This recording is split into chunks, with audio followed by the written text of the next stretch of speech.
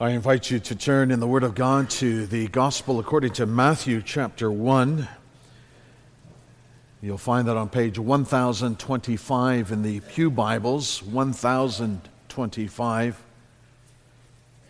And I want to read the verses 1 through 17.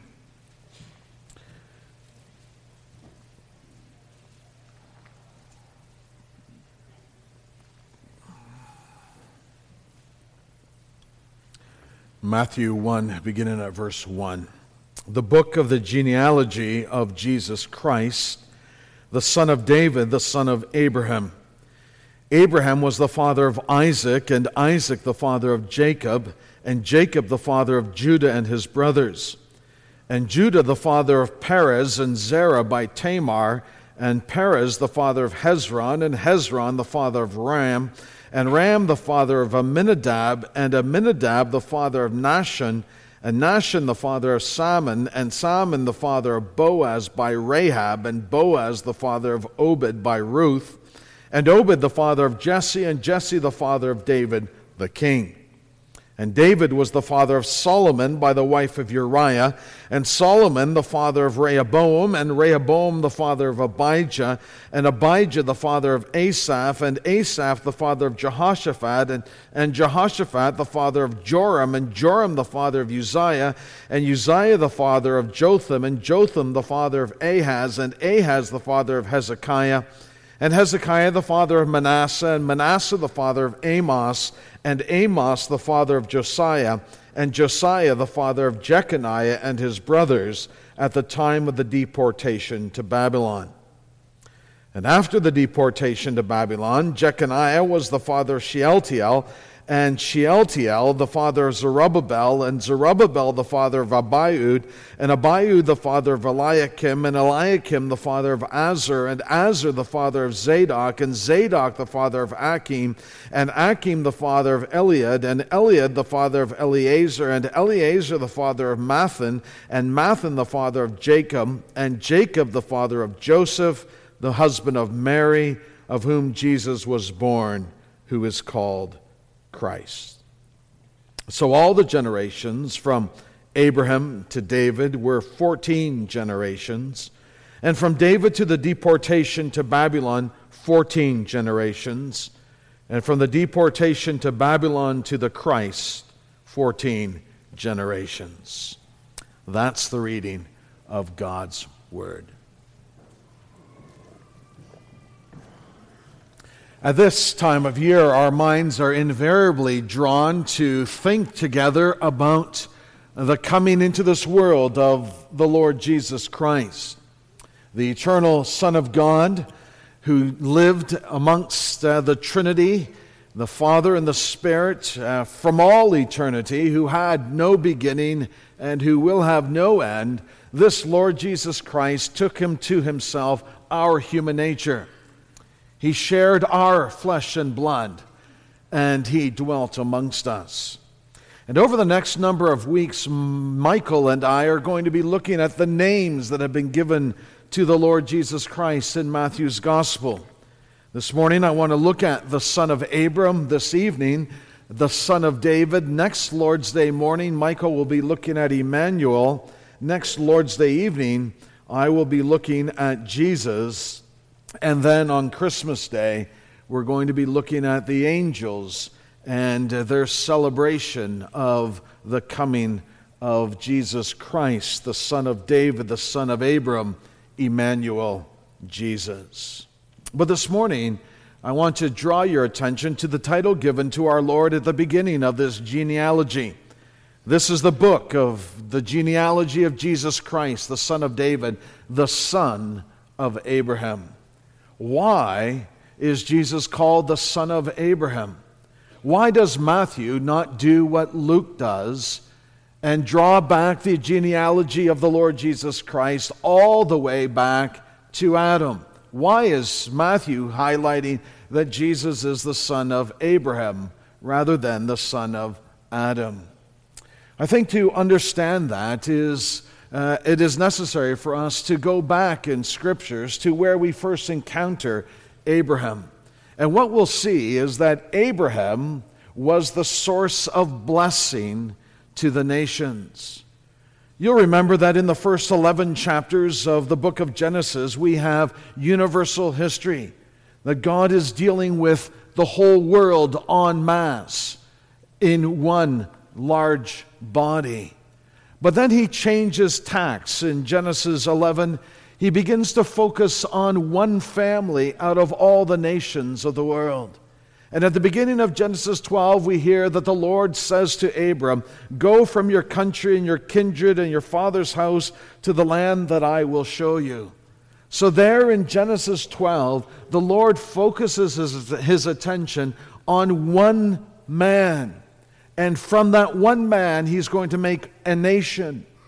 And his whole intention in blessing the nation of Abraham throughout the Old Testament scriptures was not simply for their sake. It's not that God had abandoned the world to their sin. It's not like God had created the world, saw them rebel, and gave them a second chance in Noah. And when that restart, that reboot failed again, God does not forget his intentions to bring salvation to the nations. But what he does now is he begins to focus his attention on one nation in order that through that one nation, all the nations of the earth will be blessed. And so in that great covenant that God makes with Abram in Genesis 12, we read this. God's promise to Abram is that he will make of Abram a great nation. I will bless you and make your name great so that you will be a blessing. I will bless those who bless you, and him who dishonors you I will curse. And then here's the climax of this promise. And in you all the families of the earth shall be blessed. So God hasn't abandoned the world.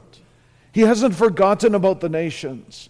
His desire is still to bring blessing to the nations, but he's going to do it now through this one nation, through Abram and his offspring.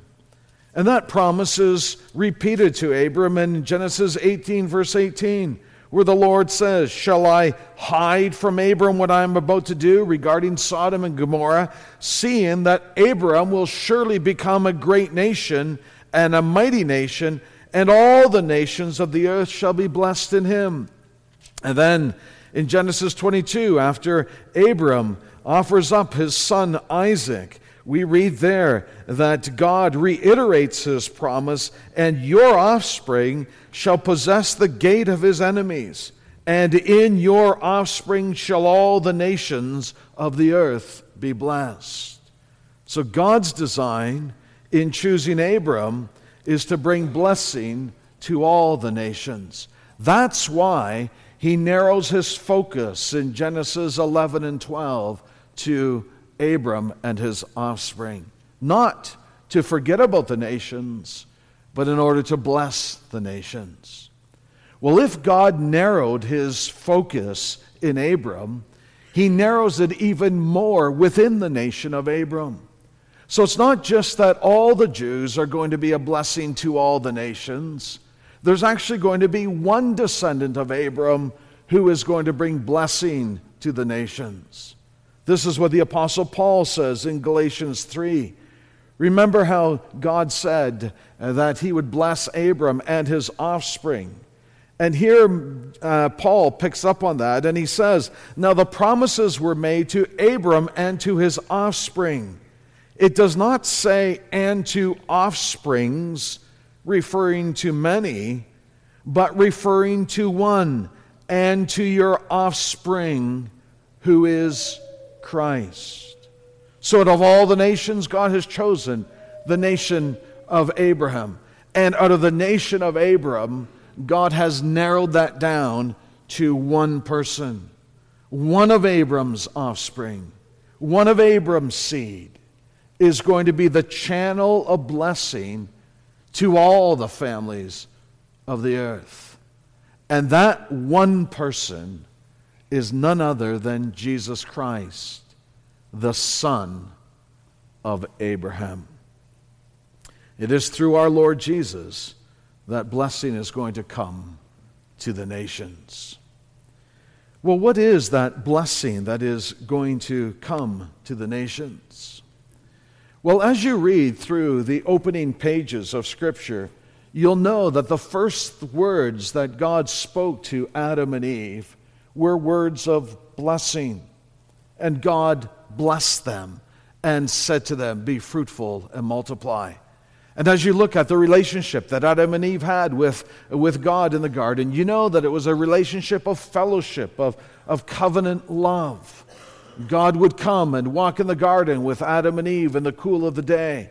And there was a friendship between Adam and Eve and their Creator. God had looked at all that He had made on the sixth day, and behold, it was very good. There was happiness and harmony and unity and joy and blessing in the garden. And all of that changed so radically when Adam and Eve refused to submit to the wisdom of God, trusted their own wisdom, gave in to the temptation of the evil one, and sinned against God. And at that moment, that relationship changed. It was Adam who ran from God because he was afraid. It was because of that sin that fellowship and communion with the triune God was ruined. And it's given its memorable description in that God banished Adam and Eve from the garden. And now there is curse upon the creation that God had made. And because Adam was not only acting for himself as a private individual, but because Adam was a public figure, a representative figure, all humanity descending from Adam, except our Lord Jesus Christ, all humanity except Christ, are now contained in that curse and now live alienated from God and in fear of Him, without that fellowship and communion and that confidence that we are His and He is ours.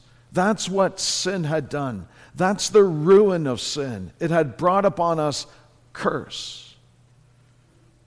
But in the great promise to Abraham, the curse is going to be reversed. Up to Genesis 12, there's 5 words that are used to speak of the curse, or one word that's used 5 times, so that there's curses scattered throughout the first 11 chapters. And then in response to the 5 curses, in the promise to Abram, there are now 5 blessings. I will bless you and make you a blessing. And those who bless you, I will bless. And in you, all the families of the world will be blessed. So that in Jesus Christ, this curse that has come upon us because of sin is now going to be thrown away, destroyed, and blessing is going to come upon the people of God. Well, what is this blessing that comes through Jesus, the son of Abram? Well, Paul speaks about this again in Galatians 3 as he interacts with the Abrahamic covenant. And notice what it says there in Galatians 3, verse 8. And the Scripture, foreseeing that God would justify the Gentiles by faith, preached the gospel beforehand to Abraham, saying, in you shall all the nations be blessed. So what is the blessing that God gives to the nations? Well, this is what it is. It is justification. Now that's a significant word we know throughout Scripture. And it has to do with our standing before God. Sin has made us guilty before God, and that guilt has alienated us from the presence of God. And now in justification, God gives to us the righteousness of Jesus Christ. And Jesus Christ takes the penalty that our sins deserve. So that you really need to think of this as in a courtroom sense. That God is the judge and we are the defendants. And we have sinned against God. And so all that we can expect is the sentence of God's judgment coming upon us. And then into the courtroom comes the Lord Jesus Christ, the Son of God, the Son of Abraham. And he speaks to the Father and he says, all of their sins, all of their crimes, everything that makes them liable to your judgment, I'll take responsibility for them. And the Father says, do you understand what that means, my son? Do you realize that if you take responsibility for their sins, then you must pay the penalty for their sins? Yes, I understand that completely, he says. And I want to take all responsibility for their sins. And more than that, the Son says, I want to give my perfect record. You know, Father, that I've never sinned against you, that I've always done what you've wanted me to do. There's no shadow, no hint of impropriety in anything that I've ever done. And I want to give my perfect record to those guilty sinners. And the Father says, do you understand what that means? That means that all of these people who have sinned and rebelled, who have sought our destruction, who have clamored for your death, all of these people for whom you are offering yourself, they are going to be forgiven and accepted as righteous and perfect as if they had done no sin. All of their misdeeds will be completely forgotten. Do you realize that? He says, yes, I realize that. That's why I want to do that. Because I love them so much. I want to take responsibility for their sins, and I want to give them my perfection so that they no longer come under your just condemnation. And that instead you look at them and you say to them, you are guilty, you have sinned, but because of what my Son will do for you and has done for you in his life and death, I declare you not guilty. And the thing is that Paul says this was the promise that God had given to Abram. This is the great reverse of the curse, that the nations would be justified before God. And it's not just that they would be justified. If you just turn over the page or look down to verse 14 in Galatians 3, you see again that the blessing of Abram that's going to come to the nations, to the Gentiles, is that we might receive the promised Spirit through faith. So it's not just justification, but it is the Holy Spirit as well. Because it's the Spirit who, in the place of death, brings new life. Because it is the Spirit who unites us to the Lord Jesus Christ, the Son of Abram. And it's by the work of the Spirit in our lives and the work of the Spirit in the life of our Lord Jesus that we are brought together as sinner and Savior. So that the gift of the Spirit is nothing less than eternal life in all of its profound implications. That's the promise given to Abram, that through his offspring, the one, justification and the Holy Spirit would be given to the Gentiles. It's marvelous. It's wonderful. What a reversal. Expecting condemnation, receiving justification, deserving death, and by the Spirit of the living God, receiving life. And all through the Son of Abram, the Lord Jesus Christ. As Paul says so memorably in Galatians 3, Christ redeemed us from the curse of the law by becoming a curse for us. As it is written, cursed is everyone who hangs upon the tree. And our Lord Jesus did not have this sprung upon him, so that when he came to earth, he thought that this was going to happen, and instead death and condemnation happened to him. No, from before the creation of the world, the Lord Jesus agreed to be your Savior, your Redeemer. And he came into our world, identified himself with us, not just in our humanity, but also in our sin. Knowing the full implications of what that would mean for him, he did that willingly because he loved us and he wanted to be our Savior. He was willing to be cursed so that we might be blessed. So, to whom does this blessing come? Well, the Word of God tells us that it comes not to the best, but to the worst. And this is right at the headwaters of the Jewish nation, because Abram, he wasn't an outstanding believer in God when God called him. No, we're told that Abram was worshiping idols when God called him to himself. So it wasn't the best, it was the worst, idolaters. And if you look at the genealogy of our Lord Jesus Christ that we have just read, and you scan through it, you'll recognize that it doesn't come. The blessing doesn't come to the best. It comes to the worst. It comes to people like Jacob, who are deceivers, or Judah, who impregnated his daughter-in-law Tamar, and Tamar got impregnated by her father-in-law through deceit.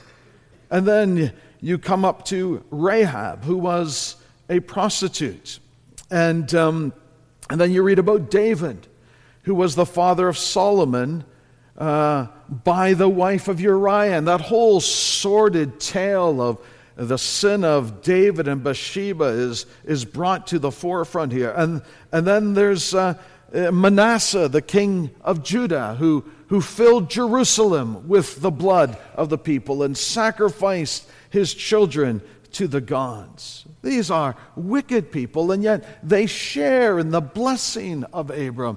They have this privileged position of being a part of the family line of our Lord Jesus Christ. And you see this not just in the genealogy, but you see it throughout the Gospel of Matthew. Matthew is at pains to show us that the blessing doesn't come to the deserving, it comes to the undeserving.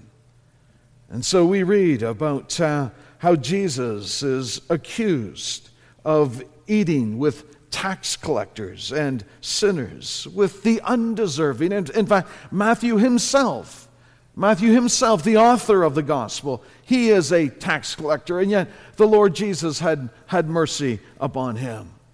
Jesus has mercy not on the deserving, but on the undeserving. Just think about how at the end of Matthew's gospel, this Barnabas, this wicked man, is set free because of Jesus. So condemnation goes to Jesus, though he deserves to be set free. And blessing and freedom comes to Barnabas, who deserves to be condemned. It's a marvelous truth. The blessing doesn't come to the deserving, it comes to the undeserving. And the blessing doesn't come to the Jews only, it comes to the Gentiles as well. We saw that, of course, in the promise in Genesis 12, and in you all the families of the earth will be blessed. But we see it in Matthew's gospel too. We see it in the genealogy again. Rahab, she's not one of Abram's descendants, and yet she's included in the church and in the family of our Lord Jesus Christ. And Ruth, she was a Moabitess, and yet she's welcomed in. And you see this emphasis on the nations in Matthew's gospel. Who in Matthew's gospel were the first worshipers of Christ? It's the wise men who came from the east. And as you go through Matthew's gospel, you see how Jesus has great words to say about the centurion, the Roman centurion in Matthew 8. He talks about how the Roman centurion will be in the kingdom of heaven. Many will come from the east and west and recline at table with Abram, Isaac, and Jacob in the kingdom of heaven. And then there are two men with demons from the Gadarenes, the Gentiles, and Jesus rescues them. And then in Matthew 10, Jesus sends his 12 apostles. And he says, I am sending you out as sheep in the midst of wolves. So be wise as serpents and innocent as doves. Beware of men, for they will deliver you over to courts and flog you in their synagogues. And you will be dragged before governors and kings for my sake, to bear witness before them and the Gentiles. So that the apostles were appointed to be the ambassadors of Christ, not just for the Jews, but also for the Gentiles. And you see that again in Matthew's gospel. For instance, in Matthew 15, there's this Canaanite woman, this Gentile dog, who receives blessing when the Lord Jesus heals her daughter instantly. Jesus has a concern for the Gentiles. And you see this again at the death of our Lord Jesus Christ. Who were the ones who acknowledged that Jesus was the Son of God? The Jews had handed Jesus over to be crucified. And there Jesus hangs upon the cross, and he cries out, my God, why have you forsaken me?" And the curtain of the temple was torn in two. And then there was this earthquake, and the tombs were open. And when the centurion and those who were with him, Gentiles, when they saw the earthquake and what took place, they were filled with awe and said, "Truly, this was the Son of God." It's the Gentiles who confess Jesus in Matthew's gospel, not just the Jews. And of course, at the end of the gospel, the Lord Jesus, to whom all authority in heaven and on earth has been given, sends his disciples to go to the nations in order to bring blessing to them, teach them, baptize them. And lo, I am with you always to the end of the ages. So that the first worshipers of Christ were the Gentiles. And the commission at the end of the Gospel of Matthew goes to the apostles to send them to the Gentiles so that Christ might have his worshipers there. So it's not to the deserving, but to the undeserving, not just to the Jews, but also to the Gentiles. But we can even be more specific than that. It's not to all who are undeserving, nor to all who are Gentiles. Remember how the Jews prided themselves on their covenant relationship. We have Abram as our father. We are sons of Abraham, they would say. And John the Baptist said, you're a brood of vipers, actually. You ought not to trust in your connection to the covenant people of God. You should flee from the wrath to come, because for all of your exalted status as the children of Abraham, you have rejected the Messiah, or you will reject the Messiah, and you will come under condemnation. And remember what Jesus said in Matthew 8, surrounding the encounter he had with the centurion. He said, "Many will come from east and west and recline at table with Abraham, Isaac, and Jacob in the kingdom of heaven, while the sons of the kingdom will be thrown into the outer darkness." No, it's not all who have some status in the church and covenant people of God who will receive the blessing of the son of Abram. Not all, but some. Who? Well, Jesus says about the centurion that what was so striking about the centurion is that he had faith. "Truly I tell you, with no one in Israel have I found such faith." And Paul says in Galatians 3 that those who have faith along with Abram will receive the blessing.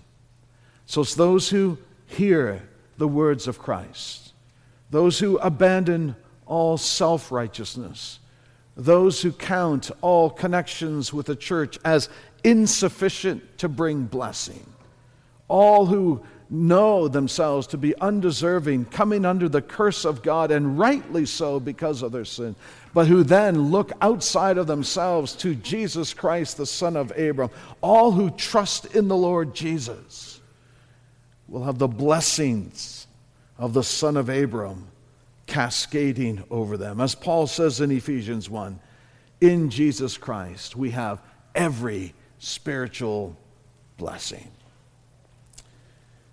So I ask you this morning, are you under the curse still? Or are you under the blessing of the Son of Abraham? Through faith in the Lord Jesus Christ. What a blessing it is to know the blessing of the son of Abram. Let us pray. Our gracious and ever blessed God, our heavenly Father, we give thanks to you that you have not abandoned the world in their sin and to its own destruction, but that you have had mercy upon us, that you have chosen Abram, and through Abram you have brought blessing to us all.